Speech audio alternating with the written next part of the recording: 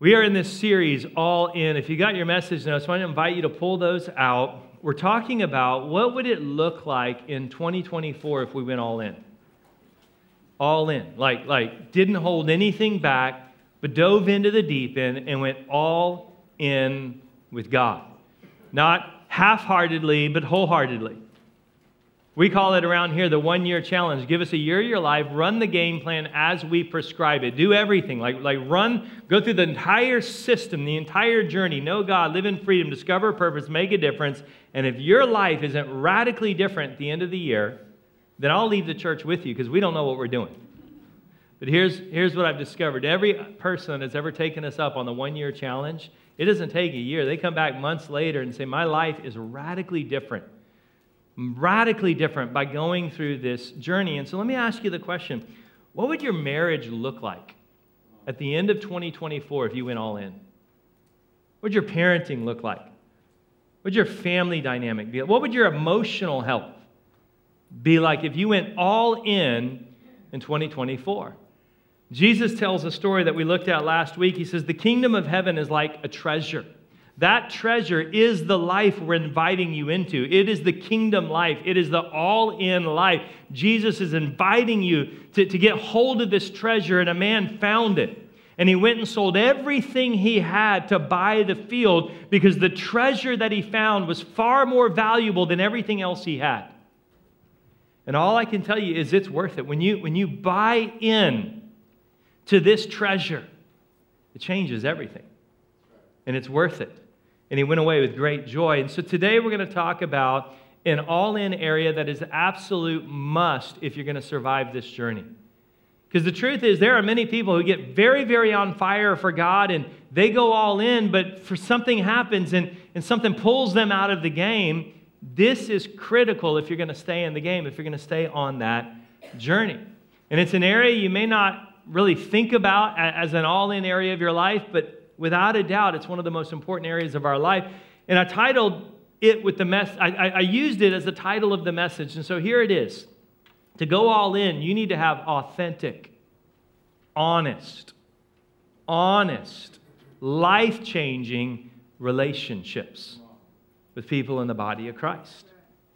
You got to have people who are going to be honest with you. You got to have people who are going to be authentic with you. You need life changers around you. People that are catalysts to throw you forward in everything God has for you. And this is not an option. And if I could be very honest, when I talk to pastors all over America, the hardest thing collectively that I think every pastor deals with is convincing their people to get into relationship, to get into small groups, to get in a community, because we've got this American idea of individualism, self-made man, or self-made woman, where I don't need anybody. I'm just going to sit in the building once a week and that's all I need, but I don't need to dive into relationships. And honestly, the reason it's such a struggle and fight is because Satan knows the power of what happens when you connect relationally with other believers. Satan would rather you just attend church than get connected to a church. And again, that's what we have today is a lot of church attenders, but not a lot of church connectors. Because he knows the power of what's going to happen when you connect. We collapse without meaningful relationships. The wisest and the wealthiest person to ever live, King Solomon, here's what he said in Ecclesiastes 4. There was a man all alone. And that's the epidemic right now. See, we think during 2020 the epidemic was a disease. It wasn't a disease, it was loneliness. In Japan alone, there were more deaths by suicide in the month of October in Japan during 2020 than deaths by COVID in the entire year combined. Loneliness was the epidemic. We have a term right now in our culture, crowded loneliness. We're surrounded by people all day long.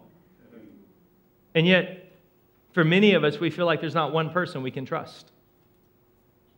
Not one person we can talk to. If your marriage is struggling, you don't have one person you can go to, one person you can share what's happening in your family because you don't trust. You feel all alone. You're isolated. And he had neither son nor brother, and there was no end to his toil. Yet his eyes were not content with his wealth. So he was successful. He made money. He achieved a lot, but he was all alone. For whom am I toiling, he asked, and why am I depriving myself of enjoyment? That's interesting. Because we think money equals happiness. Well, right here it tells you, no, money doesn't equal happiness. Relationships bring you into happiness. He was wealthy. He was successful. And he had no enjoyment in his life because he had nobody to share the success with. Nobody he trusted. Two are better than one because they have a good return for their labor. If either of them falls down, one can help the other up. But pity anyone. How many of you, I'm a child of the 80s, so I grew up watching A-Team. How many of you remember Mr. T? I pity the poor fool. That's not at all what this is saying, but every time I read this verse, I hear Mr. T's voice in my head. I pity anyone who falls. No one to pick him up. Anyway, some of you have no idea what I'm talking about. You're way too young. He goes, also, if two lie down together, they will keep warm, but how can one keep warm alone? Though one may be overpowered, two can defend themselves. You know what's better than two? A cord of three. 3 strands is not quickly broken, which means your marriage is not enough, by the way. This verse means your marriage is not your small group. Like, you need more than your marriage, because there's going to be days you and your husband fight, or you and your wife fight. Like, you need 3, not 2. There needs to be other people in your life besides simply your spouse. And your children are not supposed to be your emotional support animals. Selah. You can think about that later. Look, we are a church of groups. That's where we meet. You know, when I was in college studying to be a doctor years ago, we had lectures where we got very valuable information, and it was inspiring and it was motivating, but we also needed a laboratory to go and cut things up and get our hands dirty and actually work through stuff to figure it out. And the same is true in the body of Christ. This is a place that inspires you to take action, but this is not the place where you take action. That's the small group. That's where you live out the one another's, the New Testament fellowship. So we've got to get better at connecting as a body of Christ. You know, again, growing up in the 80s, there was one of my other favorite TV shows, which I have no idea why in the world my parents would allow an 8-year-old to watch this show, because it was all about a group of people who hung out at a bar every day. Like, 8-year-olds have no business watching a show about a bar. But remember the show Cheers?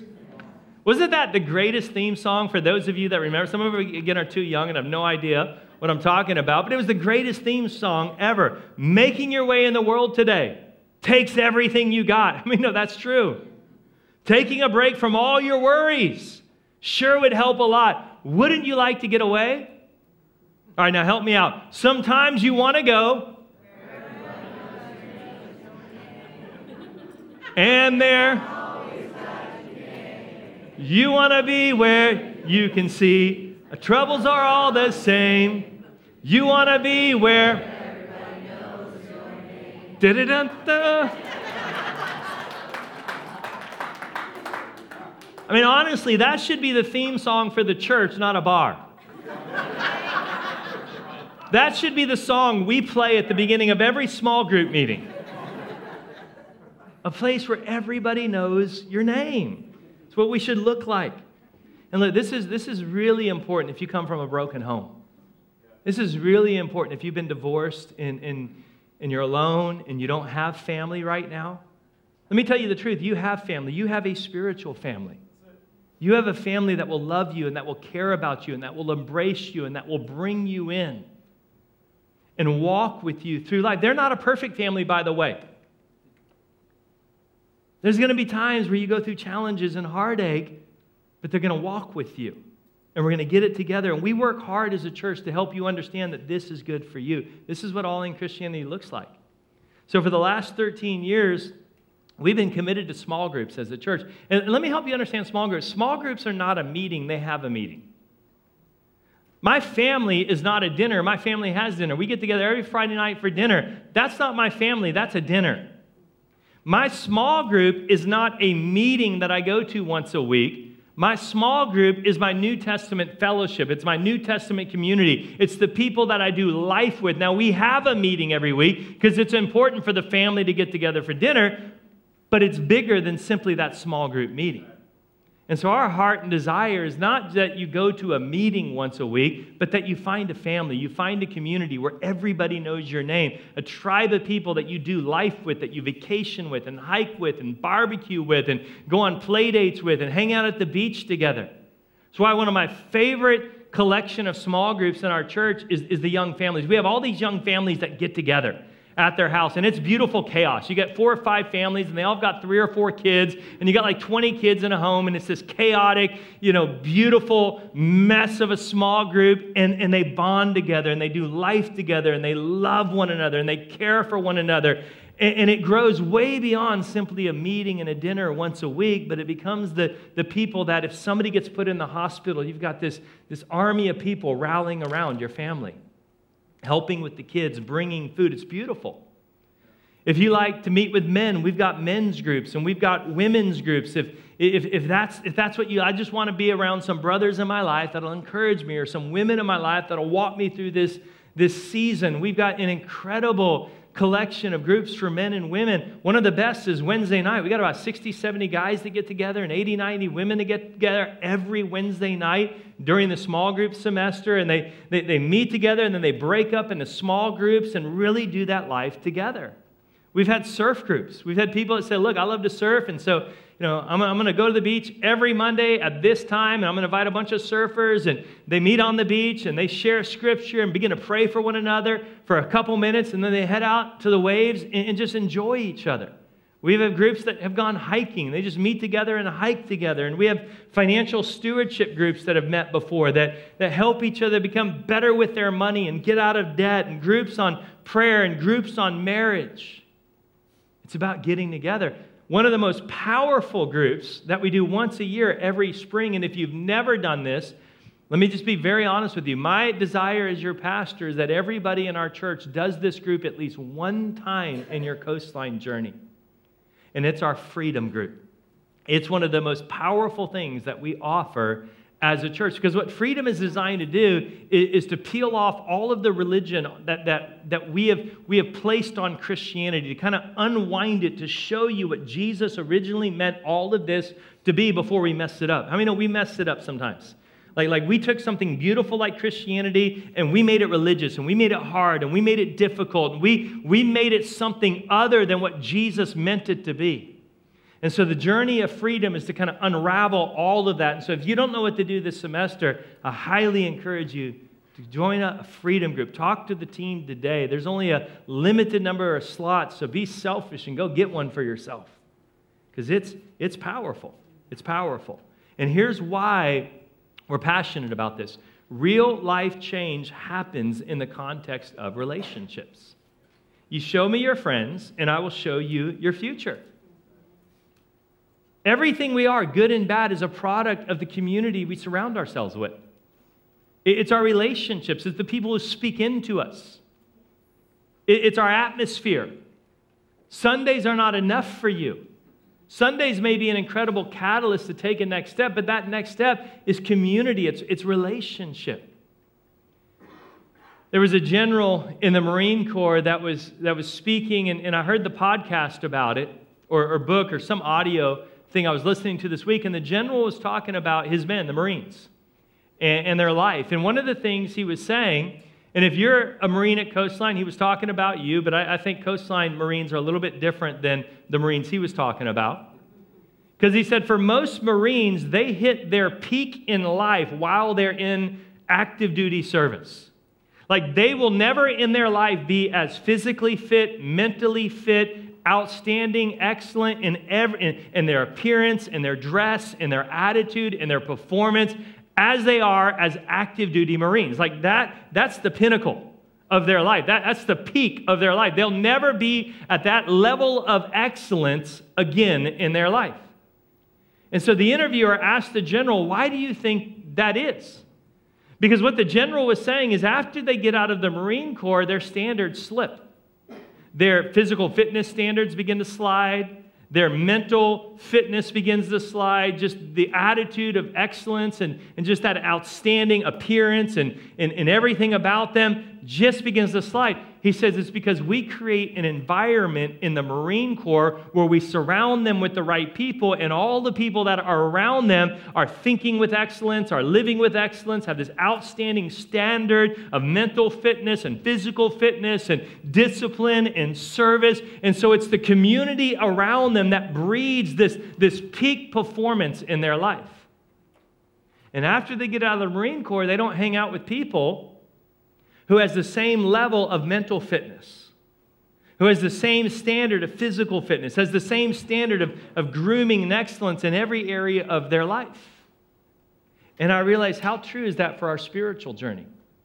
Your spiritual journey is a reflection of the people you surround yourself with. And you might be thinking today, well, I'm not in a small group.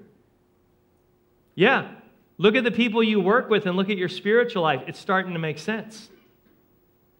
You're not where you want to be spiritually because you have intentionally surrounded yourself with people who have the standard of faith that you desire, you're just not getting there. Because you're around all these people at work every day, they don't have any standard of faith or spirituality or Christianity or the gospel. They're just living their life. And that's the only people in your world that you spend time with on a regular basis.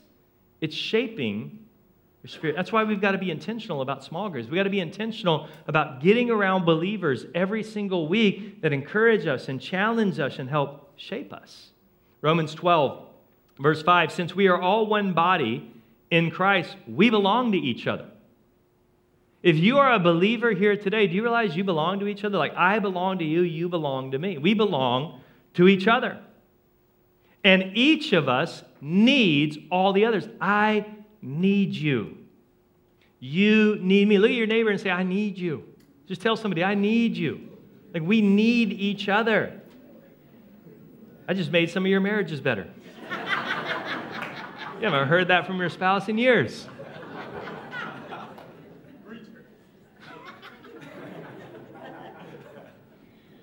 We need each other. You mean, well, I don't need anyone. Yeah, but somebody needs you. And honestly, you do need people.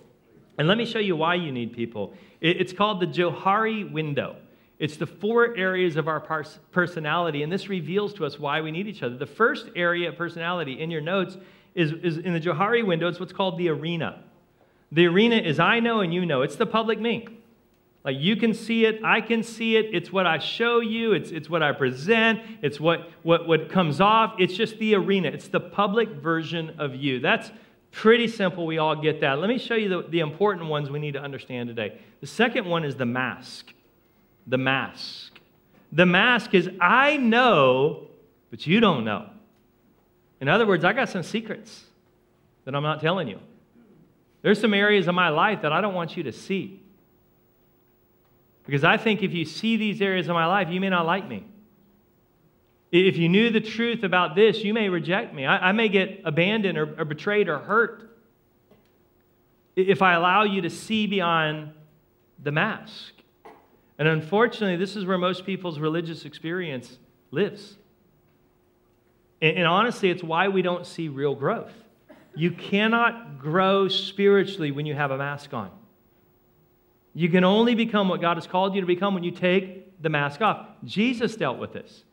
Dealing with the Pharisees in Matthew 23, he says everything they do is for people to see. It's all a mask.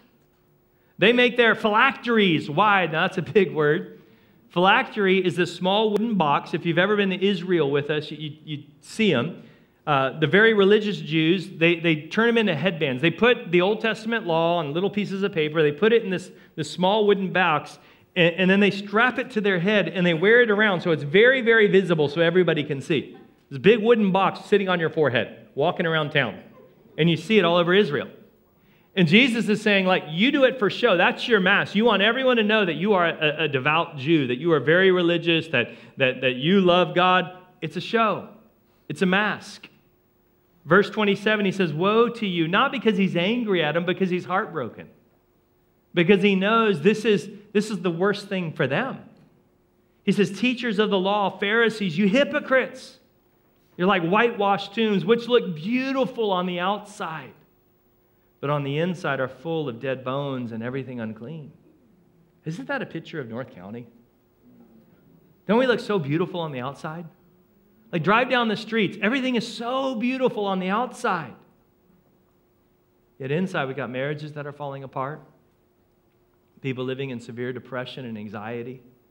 People stressed because they don't know how they're going to get out of debt or pay the bills that they have now.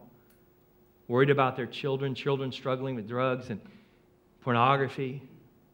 Everything looks beautiful on the outside. On the inside, it's just full of dead bones. Let me be honest with you today as your pastor. You don't need to tell everybody your secrets, but you need to tell somebody your secrets. Right. And here's why. I'm always stay as sick as my secrets. I'll always be as sick as my secrets. Paul says in 2 Corinthians 4, we refuse to wear masks and play games. I'm not wearing a mask. Rather, we keep everything we do and say out in the open. When you begin to get honest, it's your first step to freedom. When you take the mask off, that's your first step into what God has for you. But why don't we? Why don't we take our mask off? Why is it so hard for us? Well, the truth is, it's because you did and you got hurt. You took it off before. And you let somebody in and you shared what was going on and they hurt you with it. They stabbed you in the back. They betrayed you. They didn't hold your heart with care. And so now you're at a place where it's like, I'm not going to do that again. I'll live with this mask because I'm not going to put myself at risk to get hurt again. I heard a wise sage tell me this week, if the greatest hurt comes from community, then the greatest healing comes from community. And that wise sage is sitting on the front row right now, my dear friend, Pastor Mark Wymore. But we were talking about this week, and I'll be very honest with you. The greatest hurts you ever experience are from the people closest to you, are from the people you've led into the inner circle. That's the greatest hurt you've ever felt.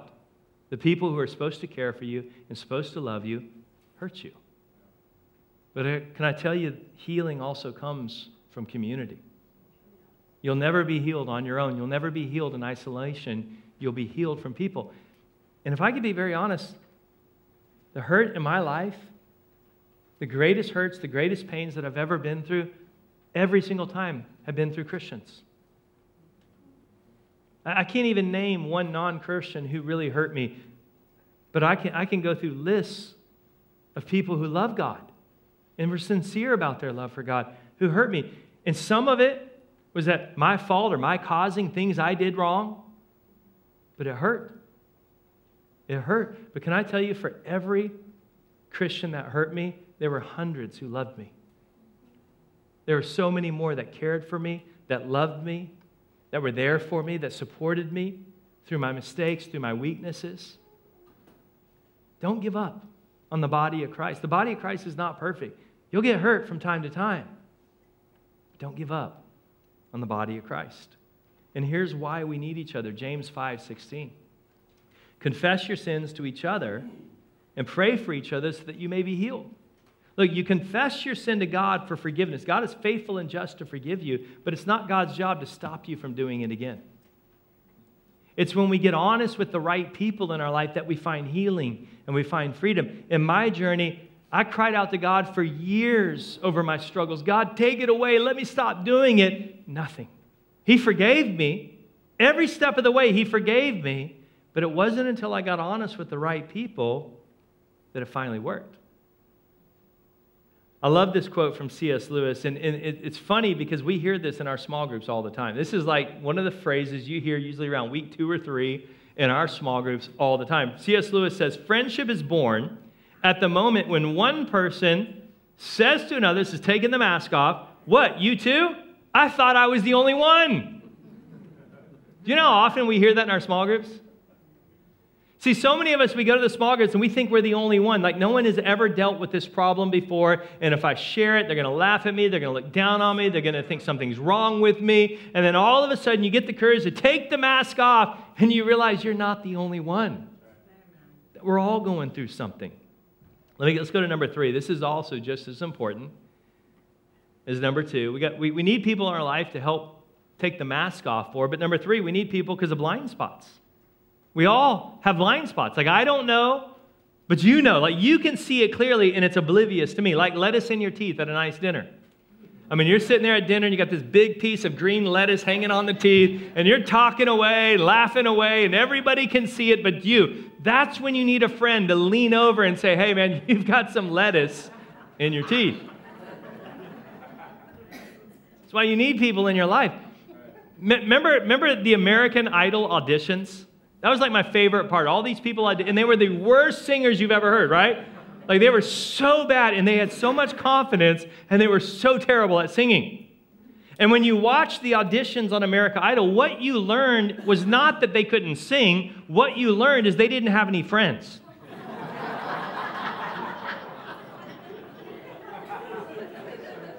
They had no one in their life to say, I don't know if this is what you were meant for.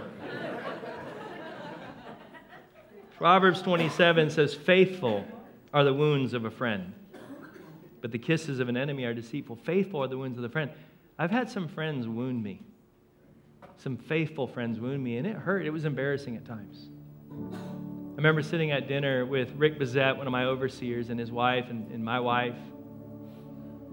And I said something to Amanda that night at dinner, and Rick just looked at me in front of everyone, and he says, hey, bro, we don't talk to our wives that way. And it was embarrassing. And it hurt. And it was a wound, but he was absolutely right. And I needed to hear it. I needed to hear Christian men don't talk to their wives that way. We need some faithful friends to wound us from time to time because we got some blind spots. And then number 4, here's my favorite part, potential. I don't know, and you don't know. Only God knows. Because God is a God of potential. Meaning all that God has done is not all that God can do. So if you look at your life right now, everything you have done in your life is nothing to bear what you could do because God is a God of potential. There's more for you. Go all in. But the key to potential is it only happens in community. You will never know what you could be outside of community. Because it's in community that God releases potential in our life. Think about my hand. My hand has a whole bunch of potential right now. Watch this. Isn't that cool? Very impressive, huh? Like I got the potential to close my hand. I got the potential to give you a thumbs up. I can show you other fingers that I'm not going to do. Like my hand's got a whole bunch of potential right now. There's all sorts of things my hand can do right now. But the only reason it has potential is because it's connected to an arm. And the arm is connected to the body. Without connection, there's no potential in my hand. Let me give you a horrible illustration to teach you the point. I got a 6-year-old son. His hand is half the size of my hand. Half the size of my hand.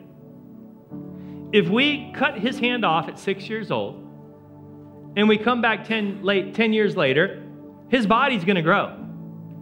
Like he's probably going to be taller than me, like my other son. He's going to grow in 10 years. But his hand's not going to grow.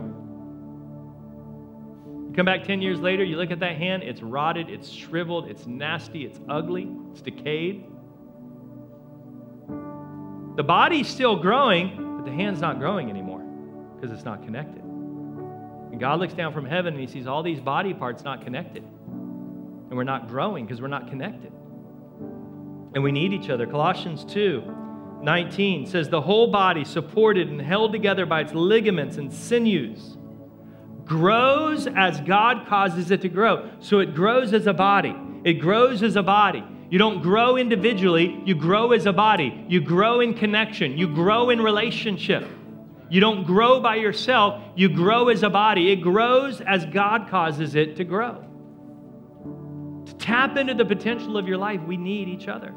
So let me give you something incredibly deep and profound. I know this may go over some of your heads right now, and you're going to be like, Pastor, you are so brilliant.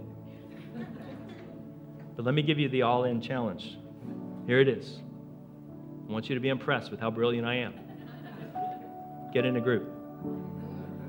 Pretty deep, huh? Get on a team. Get in a group. Get on a team.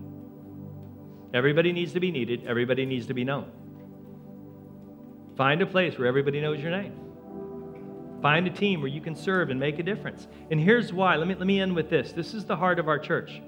We want to grow big because the world matters. We want to grow big as a church because the world matters. We know the bigger we get, the greater impact we can make around the world. The more churches we can build in India and Peru, the more children we can rescue out of sex slavery. We know that the larger we get, the greater impact we have in the world. But at the very same time, we want to stay small because you matter. Your marriage matters to us. Your children matter to us. You matter to us. So how do we grow big and small at the same time? Connection, small groups. It's the only way.